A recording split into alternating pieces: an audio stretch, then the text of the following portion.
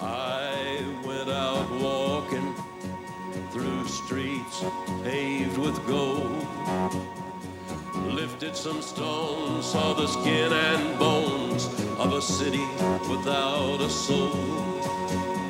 I stopped outside a church house where the citizens like to sit.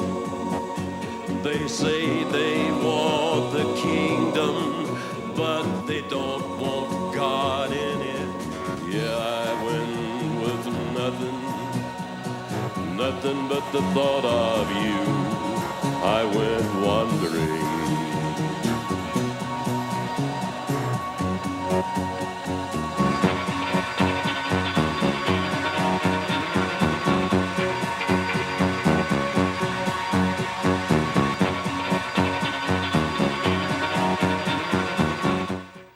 Live from the Mecca of Mormonism, Salt Lake City, Utah. This is Heart of the Matter, where Mormonism meets biblical Christianity face to face.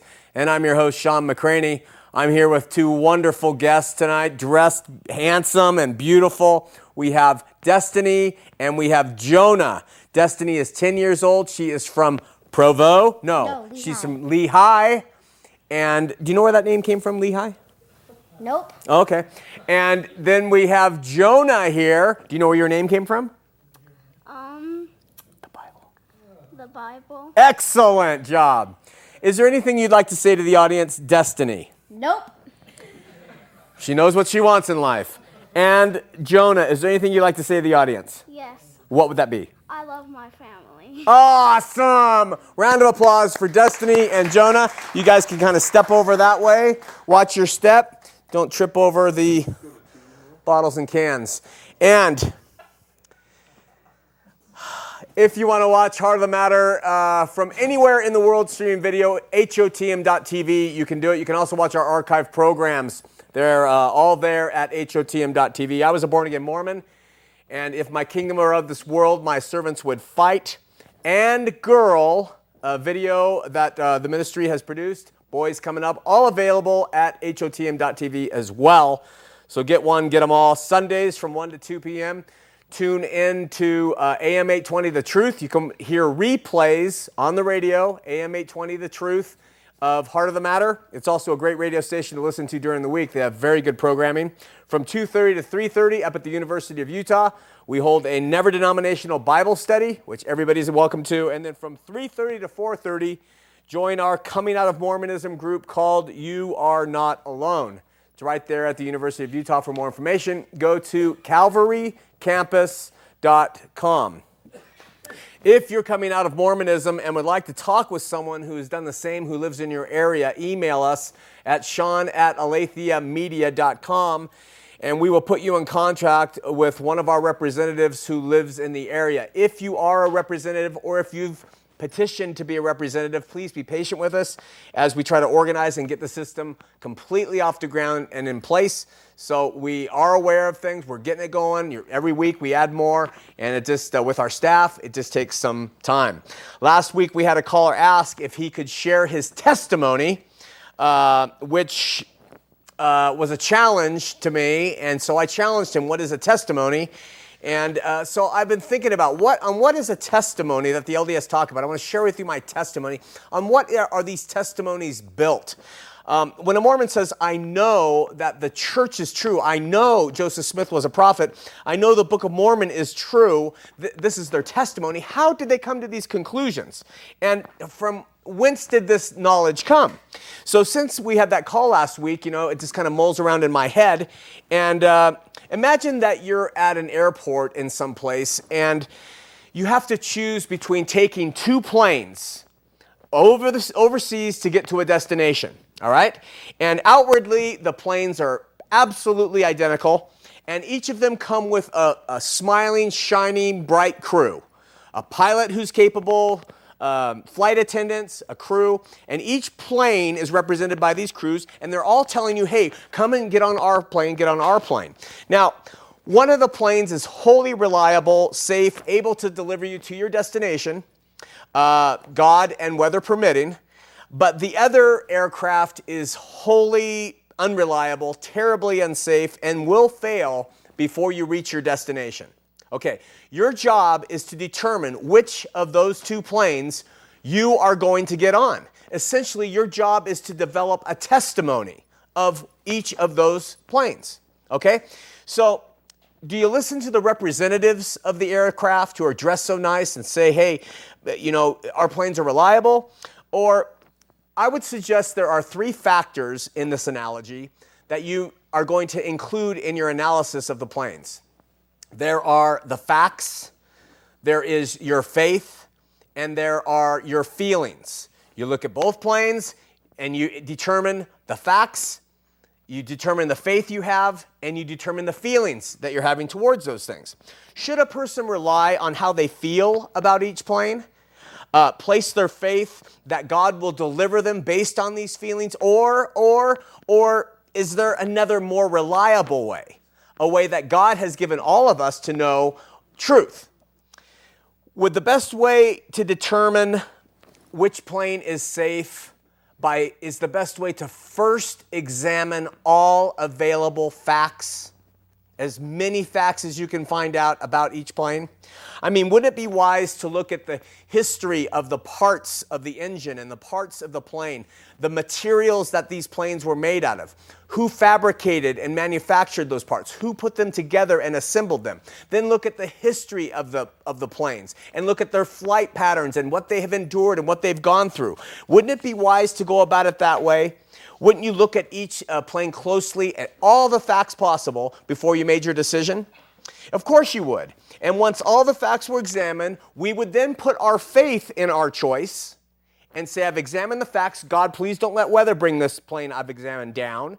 And then you would trust your feelings after you examine the facts and put your faith in it. You would say, God, I did my part, right? And then once you took off, your feelings would be, a wise person would do it this way. Choosing, whether they were choosing between planes or choosing between medical doctors to operate on them or between several homes that they're considering buying, the facts of the situation should come before any choice they make. But when it comes to eternal salvation, the LDS say something differently. They say it's like, it would be like the guy going and looking at the two planes and saying, I do not want to know any facts. Do not tell me about the history. Don't tell me anything. I just want to look at the planes and believe and feel that they're good. I want to base all my decisions on how I feel just by looking at them and looking at the bright, happy crew and seeing which one appeals to me more. That way I know which plane is safe and which one will deliver me to my destination. Ignoring the facts of the matter only serves to get a person, or at least many people, on a sinking ship or plane or religion. Do your research, my friends. It will make all the difference in your life now and in your eternal life later. When you do this, a show like this, we've been doing it for quite a while now, you got to take some heat. And when we started out, I was weighing probably in about 340 when we started in the show. And we got a lot of comments about my weight from LDS people who couldn't stand me. And so they would say things about my weight. So I decided, well, I'm going to show them that I can get my weight down. And I went on this extensive weight loss program, which includes just working out at least 2 hours, 7 days a week, and eating maybe 1,000, 1,100 calories max, except for one day of the week I would let myself go. About less than a year ago, I developed a severe breathing issue.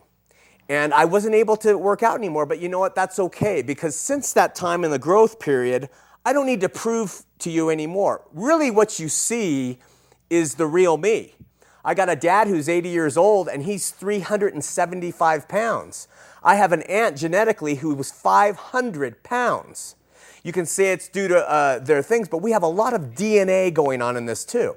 Now, the reason I bring all this up to you is because we received a postcard. Derek, can you focus in on that?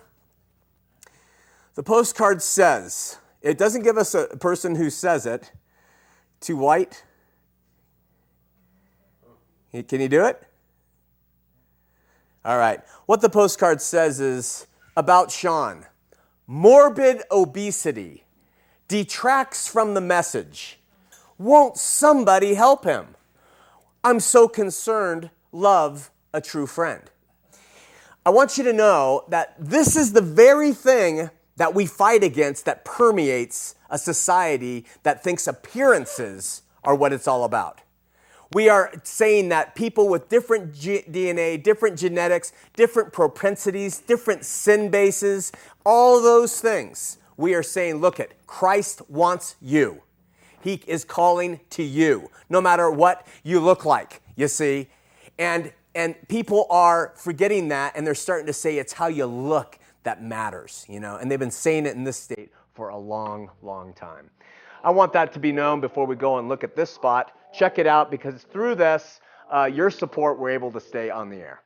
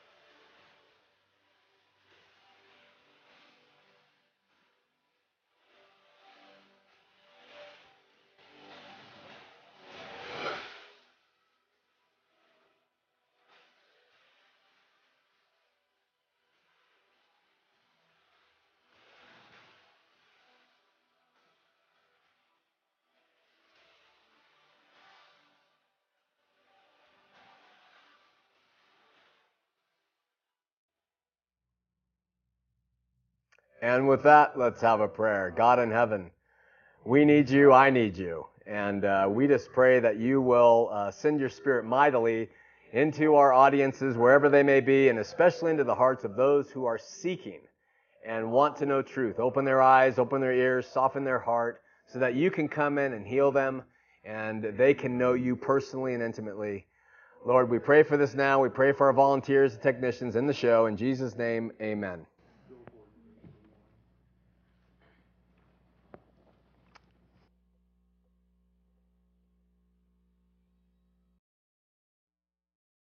Last week, I made a mistake. In fact, it was more than a mistake. I was flat out wrong. I made the blanket statement that there have never been any metal plates discovered anywhere. What I should have said is there have never been any plates discovered anywhere like those Joseph Smith described. What led me to say what I did? Unbridled exuberance. You see, after examining and finding so many deceptions in Mormonism over the years, it's easy to get excited and to say something that is not based in fact. And I really have to be careful with that, and I made that statement in a moment of passion. Metal has been used and written upon by different cultures historically, sometimes on metal scrolls, sometimes even in what appear to be small books. They found some small books about the size of a credit card in Jordan that they're trying to see if they're fraudulent or not. There's an example of some plates. But no, the size and description and number of plates claimed by Joseph Smith have never been found, but plates have been used, and I apologize for my ignorant exuberance in wanting to make a point where there was no point to be made. I'm sorry, because as we said earlier, knowing facts is vital to knowing truth and to possessing good faith. Okay, tonight we begin examining all the necessary elements that went into Joseph Smith's cultivation of the Book of Mormon, or what we're calling the Book of Mormonion. Like we said a few weeks back, there are a number of elements necessary to grow an onion, and there were a lot of elements that contributed to Joseph Smith's cultivation of the Book of Mormonion. We're going to look at a couple here on the screen right now. You can see we've made a poster, and here we have some elements. First, we're starting with the ground, early American setting, then we'll talk about the seed and everything else. But tonight, we are going to talk about the ground of the planning of the Book of Mormonion, okay? Imagine for a minute that you're looking at Joseph Smith as an infant or a toddler in a giant white vacuous space. There's no ground, there's no ceiling, there's no sides, endless white space, okay? Tonight we're going to fill in that giant white space by putting ground under this toddler's feet. And we're going to call this ground the early American setting and culture in which Joseph Smith experienced his early years. In 1776, our founding fathers, primarily Thomas Jefferson, wrote up a series of pronouncements claiming independence from British rule. They called it the Declaration of Independence. Just 30 years later, Joseph Smith Jr. was born. Written right into the document are telling sentences of what our founding fathers resented in British rule and feared would pop up in this nation that they were trying to establish. Looking carefully at these phrases, we will see they played into the construction of both the Book of Mormon and ultimately the death of Joseph Smith due to his activities in Nauvoo, Illinois. The first sentence of the Declaration says, "The Declaration of Independence lists our reasons for rebelling against the British." And it goes on. "The history of the present King of Great Britain is a history of repeated injuries and usurpations, all having in direct object the establishment of an absolute tyranny over the United States. To prove this, let facts be submitted to a candid world."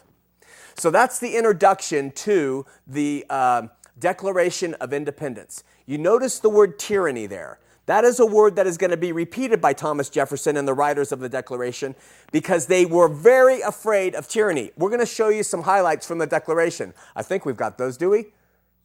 That would be a no. Okay, so the Declaration continues to go. He, speaking of the king, has refused to assent to laws the most welcome and necessary for the public good. This was a charge against him. He has refused to pass other laws for the accommodation of large districts of people unless those people would relinquish the right in representation in legislature, a right inestimable to them and formidable to tyrants only. Again, a mention of tyrants. Again, he says, and he has made judges dependent on his will alone. He has sent hither swarms of officers to harass our people and eat out their substance. He has kept among us in times of peace standing armies without the consent of our legislatures. This was a charge against King George. He has sent standing armies to be around. Now you bring a new country and you bring standing armies around, that terrified the writers of the Declaration.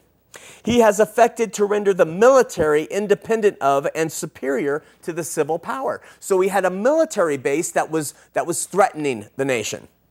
For quartering large bodies of armed troops among us, for imposing taxes on us without our consent, imposing large armies again with tyranny.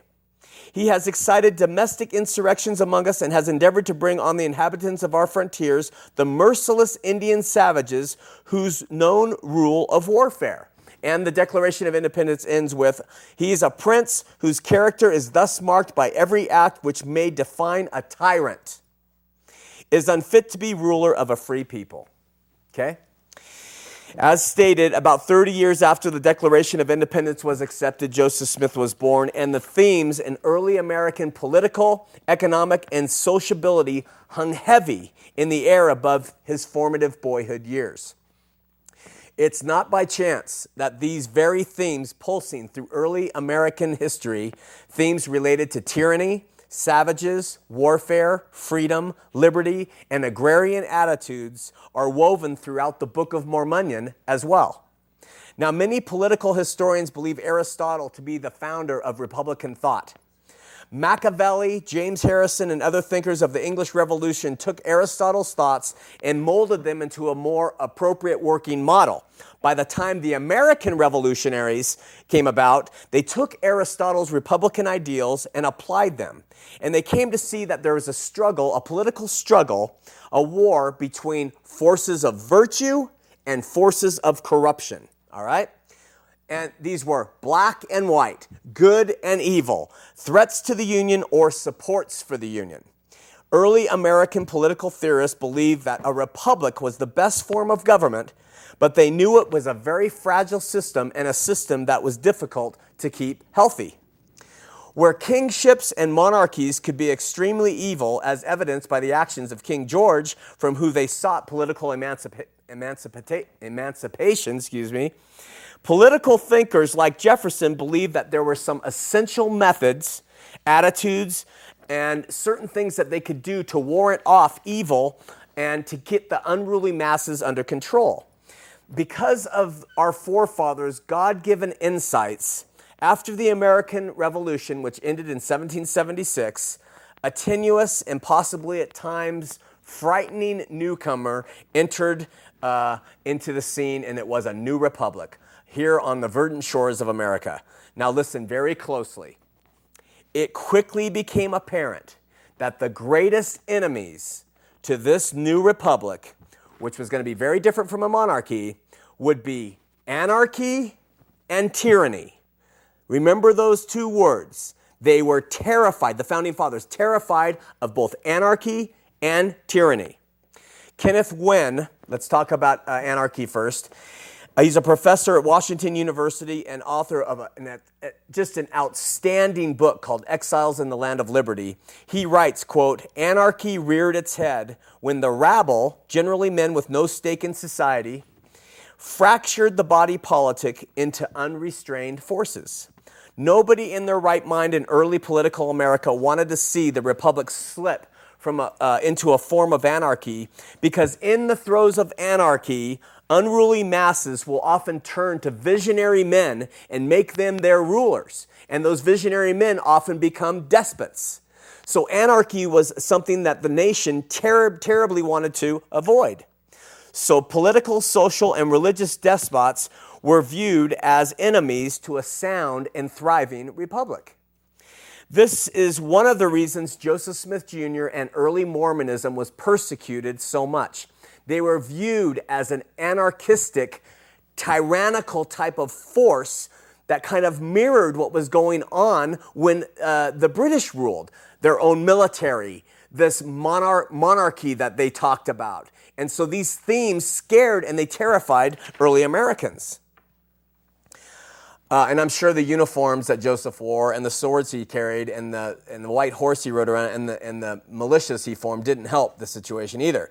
A variety of social safeguards were used and promoted by early Americans as a means of protecting the public from the deleterious effects of anarchy and tyranny. These safeguards, or these Republican themes, all right, many of which came from puritanical thought, were considered essential to controlling the chaos and decline of the unruly American masses. Interestingly enough, these very same themes find their way conveniently into the text of the Book of Mormon. Now, one of these themes is to fighting anarchy and tyranny was an agrarian approach to living. And all that means is being farmers. People, agrarian, who had their hands in the soil, and that's how they made their living. This was key to trying to control anarchy and tyranny in America. Just as early Americans long extolled the farmer as the epitome of industriousness, independence, and civic virtue, so does the Book of Mormon. Turning to the book itself, we find that when the great Nephi prophet named Alma led people out from under the control of the poster child for tyranny, King Noah, the wicked King Noah, the Book of Mormon says that the people were freed, quote, "and they pitched their tents and began to till the ground and began to build buildings. Yea, they were exceedingly industrious, yea, did labor exceedingly." Even when the savage, nomadic, anarchistic Lamanites converted to the Nephites' ways of agrestic industry, Joseph Smith writes that they too began to till the ground, raising all manner of grain and flocks and herds of every kind. This was the witness that the Lamanites, once savage, had now become peaceful. They became farmers, which was the American ideal. In other words, when the wild and ferocious Indians of the Book of Mormon turned, they became 19th century farmers. But simply being industrious was not enough in early America, and neither was it enough in the Book of Mormon. Traditionally, early American theorists feared that certain occupations, like sales merchants and lawyers, might not be totally committed to the Republican ideal because they played to people's desire for luxury and they lived off the troubles of others, and of course they didn't have their hands in the fertile soil, so Americans as a whole distrusted merchants and lawyers. As if he was forgetting he was translating from some plates from something, Joseph Smith's personal invective against attorneys seemed to slip into the text of the Book of Mormon when he says that the sole object of lawyers was to get gain. That's a quote from the Book of Mormon. This was the commonplace idea in the Republic. The Smiths rarely had any good experience with lawyers or attorneys. The bias comes out loud and clear. To truly support the early American Republican ideal of civic respectability, one had to not just be industrious, but they had to literally work with their hands. In the Book of Mormon, these early American ideals were applied to the righteous Nephites who, whether a leader or a commoner, all tilled the earth themselves. In fact, one popular Nephite hero, the goodly King Benjamin, who spent his days supposedly serving others, he embodies this early American ideal to a T. And supposedly he wrote in the Book of Mormon, quote, "I myself have labored with my own hands, that I might serve you, that you should not be laden with taxes," which was another major issue from coming out from under British rule. Joseph goes on to describe the King Benjamin's son, whose name is Mosiah, in terms of the Republican ideal too. Mosiah took over as king in the Book of Mormon, and he says, "And he did cause his people to till the earth. And he also himself did till the earth, that thereby he might not be burdensome to his people," end quote. Even the religious leaders in the Book of Mormon, like Alma, fit the accepted Republican model of a good citizen when he tells his priests, hey, quote, "not to depend on people for their support, but to labor with their own hands." Now, what we find in the Book of Mormon are good characters who embody all of early American ideals, and evil characters who represent all early Americans found reprehensible and dangerous to the Republic. These characterizations are so blatant and wooden that it almost screams fiction throughout. They just represent American ideals. There's no personality to them at all. They're wooden and they are borrowed from the culture of the time. Every good Nephite or converted Lamanite was never destitute, but was instead self-reliant, industrious, a farmer who disdained self-seeking luxury, yet who at the same time was sensitive to the needs of the community and who had a heart for people who really had needs. But then every bad Lamanite or fallen Nephite is pictured as the epitome of all the Republic feared: lazy, full of vice, avarice, tyrannical, and had anarchistic attitudes. I'm not saying these characteristics in the Book of Mormon are wrong. They're probably correct in how to describe people who are dangerous and productive. But I am saying they certainly do not depict a translation from an ancient record.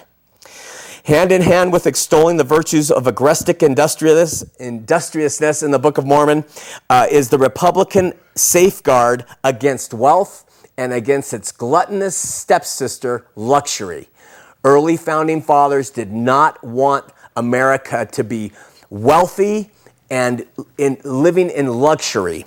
Classical theorists in early America feared that the Republican virtues of simplicity, economy, and industry would amount to large fortunes and then ultimately to the destructive idea of luxury. Luxury was an enemy to the republic because anyone who had more than what they needed might be tempted to sell their political liberties in order to retain their personal luxurious standard of living. Republican ideals sincerely believed that whenever the public good took a back seat to private interests, the public was at risk. And luxury, or any form of it, was considered a true indicator that private desire was taking over public good and that the republic was headed for disaster. In typical prose supportive of Republican ideals, Joseph Smith writes in the Book of Mormon, quote, "And it came to pass in the 8th year of the reign of Judges that the people of the church began to wax proud because of their exceeding riches and their fine silk and their fine twined linen, and because of their many flocks and herds and their gold and their silver and all manner of precious things, and they had obtained by their industry. And in all those things they were lifted up in pride of their eyes, for they began to wear costly apparel." In coming shows, we will explain how this verse and others like it reflect an open wound in Joseph Smith's heart because of his private life. Additionally, time won't permit a number of other things that are included in the Book of Mormon, things like Captain Moroni, who represents the early American ideal, and other things like it. But we're going to open up the phone lines so the operators can start clearing the calls, and I want to finish up by talking about anarchy for a second. 801-973-8820, 801-973-TV20. Okay. In September of 1826, before Joseph Smith is said to have obtained the plates, or in my opinion, while he was formulating the outline for the Book of Mormon, an event occurred which had national implications on Joseph Smith and gave him more grist for the mill in creating the Book of Mormon. A man named William Morgan, who was a Mason, was kidnapped not too far from Joseph's home and was never seen again. Morgan was a Mason who had just completed an expose about the secrets of Freemasonry, and it was believed that the Masons got a hold of Morgan and killed him for his soon-to-be-released revelations. As a side note, William Morgan's widow, Lucinda Pendleton, became one of Joseph Smith's first polygamous wives. Over the next 3 years, while Joseph Smith was writing the Book of Mormon, the politically powerful but highly evasive Masonic movement, which was widespread through early America, faced huge public outcry in the murder of Morgan. And most Americans saw Masonry as tyrannical at its core. And because of this, Masonry fell apart, and it's never really recovered since this happened with Morgan back in Joseph Smith's day. Again, why the huge outcry? It was just one murder, one loss of life here in early America. The early Americans believed that secret societies endangered the republic because secret oaths and loyalty to such groups would subversively replace the out in the open loyalty people should have for the republic that they were living in. In other words, secret societies promoted secret anarchy, which would ultimately lead to tyranny, the two things they feared. Reading Jefferson's Declaration, recall how many times he mentions the word tyrant or tyranny associated with King George. Since Masonry was seen as a secret form of organized tyranny, it was nationally repudiated as a threat to the Republic. Like many other contemporary themes, as anti-Masonic fervor swept through the established nation, it also became a theme in Joseph Smith's Book of Mormon. Within the pages, Joseph gave the Masons, or groups like them, the names the Gadianton Robbers. And just listen to the Masonic inferences as we conclude with reading a passage from the supposed ancient set of plates. The setting is that some of the goodly Nephites have joined up with the Gadianton Robbers, and in the narrative in the Book of Mormon, Joseph Smith writes, "And they did enter into their covenants and their oaths, that they would protect and preserve one another, in whatsoever difficult circumstances they should be placed in, that they should not suffer for their murders and their plunderings and their stealings. And it came to pass that they did have their signs, yea, their secret signs, and their secret words. And this is that they might distinguish a brother who has entered into the covenant, that whatsoever wickedness his brother should do, he should not be injured by his brother. not by those who belong to his band, who have taken this covenant, that they might murder and plunder and steal and commit whoredoms and all manner of wickedness, contrary to the laws of their country and all the laws of their God. And whosoever of those who belong to their band should reveal unto the world of their wickedness and abomination should be tried, not according to the laws of the country, but according to the laws of their wickedness.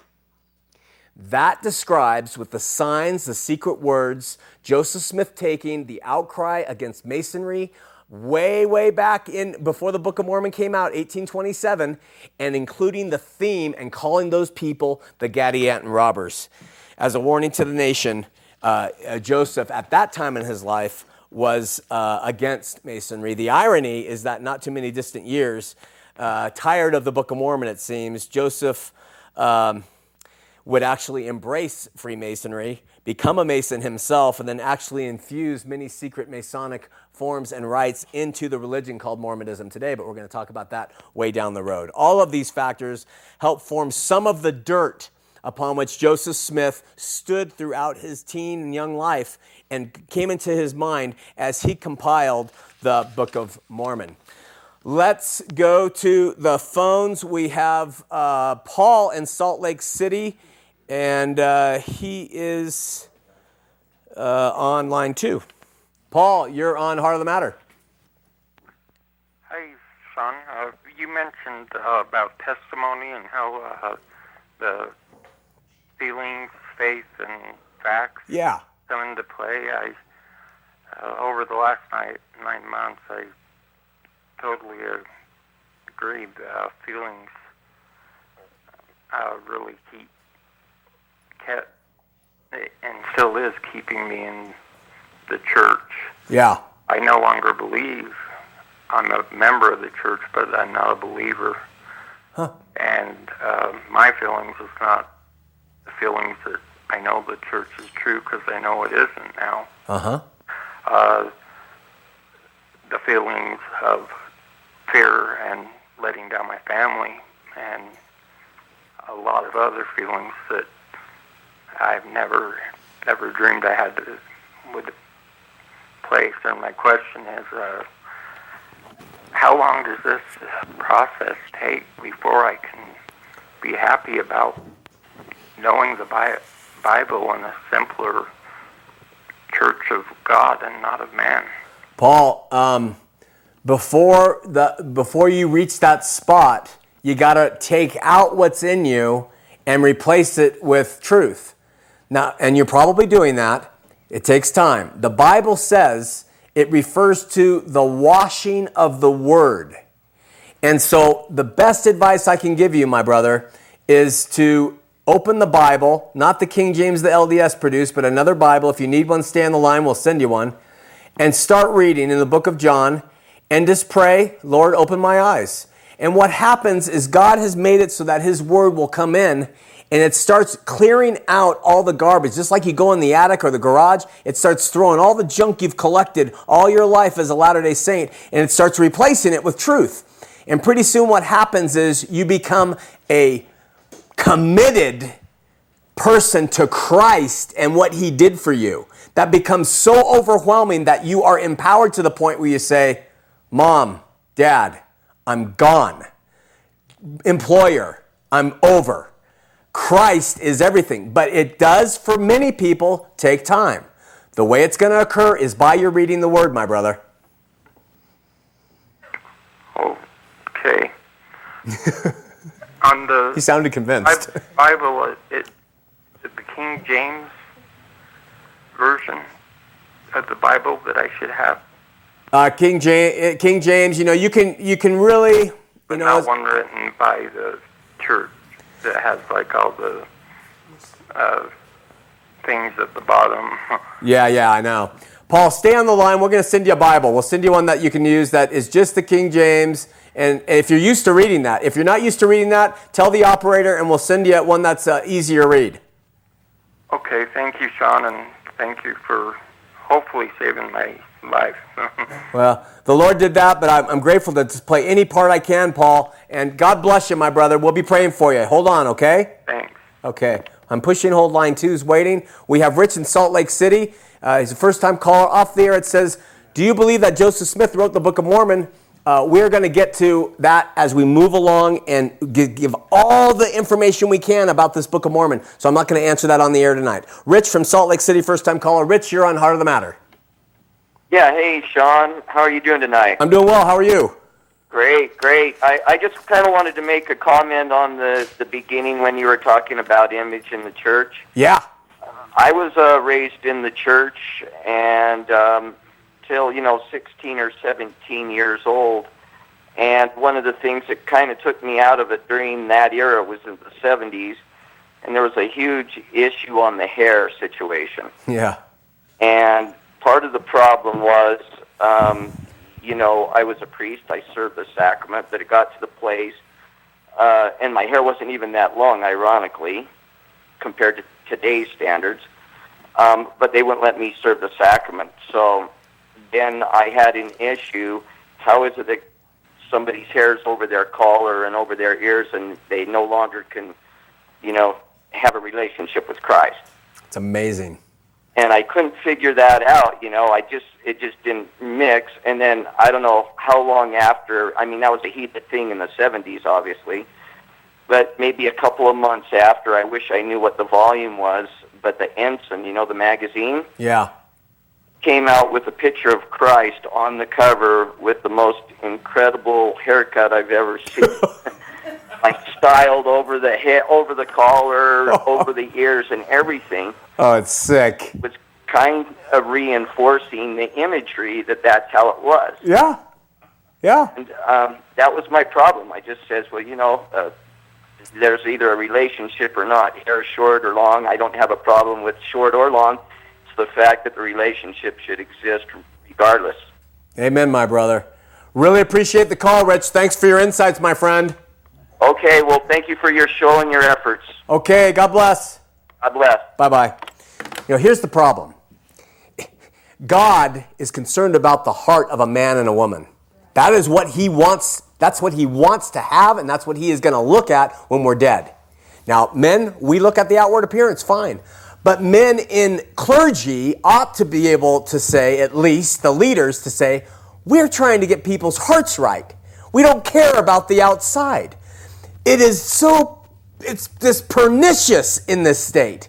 What goes on with these white shirts and this appearance gig that they put people in, and they actually think that is some outward manifestation of holiness. What's so ironic about that is they'll take these little deacons and they'll say, you got to have your hair cut, or you can't do this, can't do that. But that little deacon, do you know what that kid's thinking about during the week? Do they, before they administer the sacrament, do they say, hey, do they give them a worthiness test in their mind and heart before they do it? No, they just want to make sure they're wearing the freaking uniform. It's ridiculous. And it also engenders this horrible situation, for instance, like at the Mormon dances. At the Mormon dances, I don't know if it's still this way, but when I went, you had to wear a shirt that had a collar, you had to wear a tie, and your hair had to be over the collar, and you couldn't be dressed, or look outlandish. So what it did is put everybody wolves in sheep's clothing. It was great because it was the one time during the week I looked like a really good guy. So, the chicks dig me, and I'm talking about, I think I knew you in the pre-existence. You want to go outside and talk? And everybody's, doing all this. It's just a breeding ground for delusion. Why don't they let people come into the dance who have the hair and stuff, and then the stalwart members can say, I'm not dancing with that one, or I'm not doing, but no. See, it's this crazy men's thoughts. All right. Question, has anyone ever found any metal plates in the Americas? From what I know, understand, no, never. Except for some sets called the Kinderhook plates. And we're going to talk about those, and they were a complete fraud, which tricked Joseph Smith. Absolutely look it up, utlm.org. Go to utlm.org, look up Kinderhook plates. Read the history, and you can see what the man did with those. Okay, we've long stated that humans hate uncertainty and disorder and messiness. Some just want everything to go their way. I would suggest this is not of God. Listen, we got this email. I watched your show last night. No doubt you're probably getting a number of emails regarding the, quote, staying in Mormonism or other religions after being reborn. This author of this email wants everybody to understand that there's this process, and it's got to kind of go this way. She writes, I recall in your book, I Was a Born-Again Mormon, that you stayed in your religion for 4 years until God led you out. I believe that the key here is that God did lead you out. Yes, that is the key. It was God who led me out, not someone else telling me I had to go. You get that? That's why we don't say that on the show. She continues, one who has been truly reborn and filled with the Holy Spirit cannot be comfortable in a false religion. Really? Really? You know, I went to a Christian church about 2 weeks ago with my wife and daughter, and that religion is filled with a lot of people who are very good Christians who I know and love. And that pastor was off his rocker in the message that was being given. Does that mean everybody walks out of the church then too? I mean, churches are fallible. It is only Jesus who is truth with a capital T. So, you know, don't give me this thing, you're going to be filled with the Holy Spirit and you're going to go only to a church that teaches complete truth. It doesn't happen, okay? So it's not happening in the Mormon sense, true, but they do teach some truths. But the whole point is God leads out. She continues to write, and they cannot bear to hear the abundance of blasphemies against the Lord Jesus Christ. This is a projection of your opinion, highly generalized, isn't it? I mean, is everything so boxed up that God can't work around things? Do you really want me to say on this show, you all have to leave the church immediately? When you accept Jesus Christ, you leave immediately. That's expected of you. It's the only way. Come on. God is in charge. Trust in that. Let him gently lead. What if a man becomes convicted by the Holy Spirit, is born again, and his wife is completely LDS? Is he to just run from her? I mean, they are unequally yoked, aren't they? Should the marriage dissolve at that point? Should he turn from his children because they're little Mormonites too? I mean, come on, when are we going to get some sense here? And let's use love and the faith that Christ gives us to be him to people in these situations. The Holy Spirit directs the individual to discard all false teachings and disassociate themselves with false religion. And how long does this take? You know, how long does it take for the Holy Spirit to clean out all the false teachings? We just had a call from a guy. He was just like, hey, I don't know what to do. I mean, and you read the Word and you let the Holy Spirit work on you and it opens your eyes gently and slowly. The Holy Spirit is a gentleman. It doesn't rip you out, you know. Why someone leaves Mormonism is probably as important or more important than if they leave Mormonism, you know. And if they leave because the Lord has said, this is not my truth, boy, what a powerful person that is going to be when they step out. But if they leave because they read something that says, Joseph Smith had a bunch of wives, I'm leaving, where do they go? Let's have a heart here, you know? Let's give God a chance to work with people. And Sean, here's the key to all this, she writes. I believe that once a person truly, here we go again, truly has an understanding of who Jesus is, what his gospel really is, she misdefines the gospel, that Christ truly lives, and that one must be born again, they will run out of the false religion, not walk. So man, you want to be so secure in your beliefs that you want to dictate the rapidness of the foot of the person now leaving the building. They have to run now to be approved that they really are truly born again. Do you see where all the insanity leads in this stuff? Don't buy into it, you guys. Everyone who is LDS in this state, if you're watching this show, take your heart, your troubles, your sin, your lack of faith or your abundance of faith, you take it to God directly. Jesus, I don't know that I'm born again. Will you please give me new life? Forgive me of my sins. Help me to see that you are there in my life and I am forgiven, past, present, and future, and saved. And he will do it. And if you're still in the LDS church, who cares? If you're still in the Catholic church, who cares? If you're still a Pentecostal frothing around doing stuff, who cares? If you're still in a place biting heads off snakes, who cares? Because in time, God will lead you to the place he wants you. And don't let anybody else tell you otherwise. All right. Linda writes, Sean, I have a question. My husband's bishop bought him the Mormon magic underwear. And in fact, it was this that brought me to Christ. Isn't that funny how God works, huh? The bishop thinks he's doing something, and this very thing is what brought this woman to Christ. Although he hasn't begun to wear them, I think he will soon. My question is this: how on earth can I get past the absolute repulsion of those things? I've been praying endlessly for the grace of God to handle this, but I have anxiety whenever I think about it. He and I have an incredible love life. That's too much information. Please don't include these things. And the thought of him wearing those things just gags me. Any advice from Linda? Yes. I suggest, Linda, that you put on some clown makeup, you put on some lingerie from 1890, and you tell your husband this is part of your new religion. And it will open up a dialogue where you can say, listen, we're husband and wife. These things are not part of our relationship. So if you're going to wear them when I'm not around, wear them when I'm not in the picture, wear them when we're not sleeping. If you're going to choose those things, wearing those things over me, then I'm going to start wearing my uniform too. And we'll see how that goes. Of course, I'm partially tongue-in-cheek, but it's the premise that you're discussing, so that I can get out in the open and have a dialogue about it. Okay, we have Mike in Salt Lake City. Hold on, I got to get to this email. This was sent in to us by Gladiator. He says, I thought you'd get a kick out of this. This is an ad that was in the newspaper here in Salt Lake, and it was announcing a tour guide, Dr. Jerry Lyman Redd, who is going to do tours for $2,000, and they're calling the Book of Mormon Tour to Central America. Ooh. And then 13 days of this tour are detailed in the ad, and he actually tells you what you're going to do. And listen to what the guy says.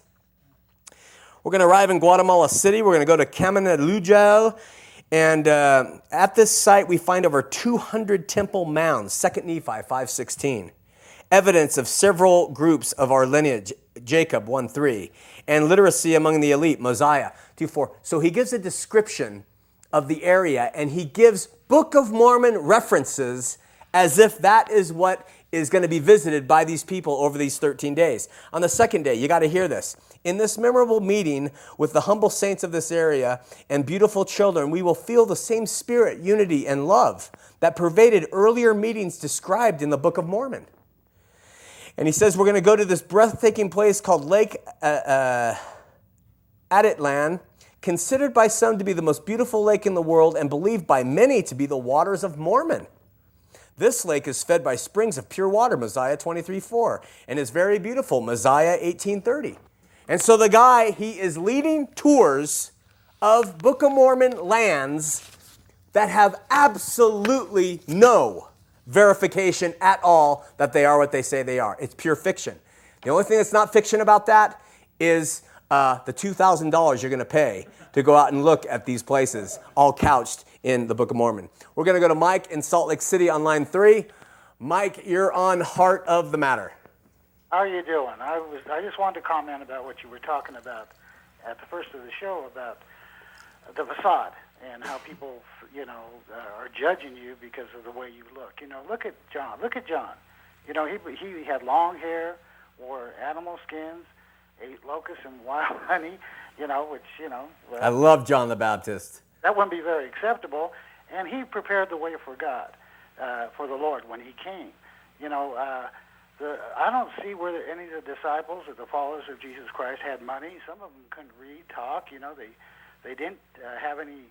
When they followed Jesus around himself, perform miracles to feed people because he didn't have the monetary system to do it. And this thing, it's not behavioral modification, it's heart transformation. You can change the facade, but unless the heart's changed, unless you have a relationship with God, you can't you can't progress. Yeah. And it's not that. God said he would take the things that they say not, and I will make them yea. I didn't call the noble, the prudent, and the wise, because no flesh is going to glory in front of him. Amen. But when he takes us, like me and you, and the world looks at us and says, hey, it couldn't be, God works through us and says it couldn't have been that man because he doesn't have anything and he doesn't know anything. Right. And it really glorifies God because that's what God uses and that's what he wants. He wants the base things so that he will receive all the glory, which we were made for, his glory. That's right. And I believe straight up, it's not behavioral modification. You can You can put a gold ring in a pig's ear, a pig's nose. It's still a pig. Mm-hmm. You know, that doesn't. It's what God works within us. Amen. Not behavioral modification, but heart transformation. Yeah, and what you are doing, and I've seen you on the streets. I mean, I've been on the streets, and I've witnessed to people over at Pioneer Park and certain areas of this town that nobody goes. And the thing is that God can use you in this way because when they see you, they look at you and they see the love of God in you. Amen. That opens that door for you to witness and talk to Him, and that's why you're successful. When you first started years ago, and you were down at the station, I knew some people down there that we both know, and some people came and prayed for you, and I heard about what you were doing, and I thought it was a wonderful thing. And I know that God has blessed you, He's anointed you, and He has the Holy Spirit in you, and you are going to be successful, and you have been successful. That's why so many things have come against you and your family. That's why they've lied against you. That's why they did all the things they did to God's men. You are a man of God, and these people know it, and you are bringing down these strongholds, and you are speaking the truth, and I am so proud of you. Oh, thanks, Mike. Thank you so much. God bless you, my brother. Thanks so much. Bye-bye. You know, Mike quoted a passage, and listen to this carefully, because if this describes you, go to the Lord. It says, but God has chosen the foolish things. That's why, you know, I'm a donkey. Anybody knows. The foolish things of the world to confound the wise. And God has chosen the weak things of the world. The guys who gain a lot of weight. The guys who like to drink a little too much. The women who kind of get angry sometimes or too jealous. The weak things of the world to confound the things that are mighty. The educated and the well-dressed and the wealthy and the affluent and the people who make money their God and all the other things, the outside appearances. And this is what Mike said. And the base things of the world and the things which are despised has God chosen. Yea, the things which are not. That means that you don't have anything going on. To bring to naught the things that are, that no flesh, my friends, should glory in His presence. All around this state, you've witnessed it. We've seen flesh glorying in His presence. We see it in the attitudes. We see it in the stance. We see it in the sing-song deliverance from these multi-million-dollar conference centers and the presence and the appearance. And yet God chooses the base, weak things of the world to confound the wise, because no flesh can glory in His presence. So we praise God and we thank God publicly for anybody whose heart says, Jesus is Lord. Jesus is my King. I give Him my life, and like he said, it's not behavioral modification, because our behaviors, like he said, the military or whatever group can get you to really perform, put a gold earring in a pig's ear, but it's still a pig. It's got to be the heart that changes. It's got to be it's got to be a godly heart put in that pig that changes it, okay? So remember that. Don't beat yourself up over your weaknesses. Turn to the Lord and King and trust in Him. We're going to continue on discussing the Book of Mormon. We're going to talk about the seeds of Joseph Smith's family and how those affected him. We're going to talk about the early magic practices and how those came into the Book of Mormon. Very big. The angel Moroni visits, the translation process, the lost 116 pages, the witnesses of the plates, and the Book of Mormonion itself. We're going to dissect that thing, and you're going to see, compared to the Bible, it's nothing but an onion. We'll talk to you next week here on Heart of the Matter.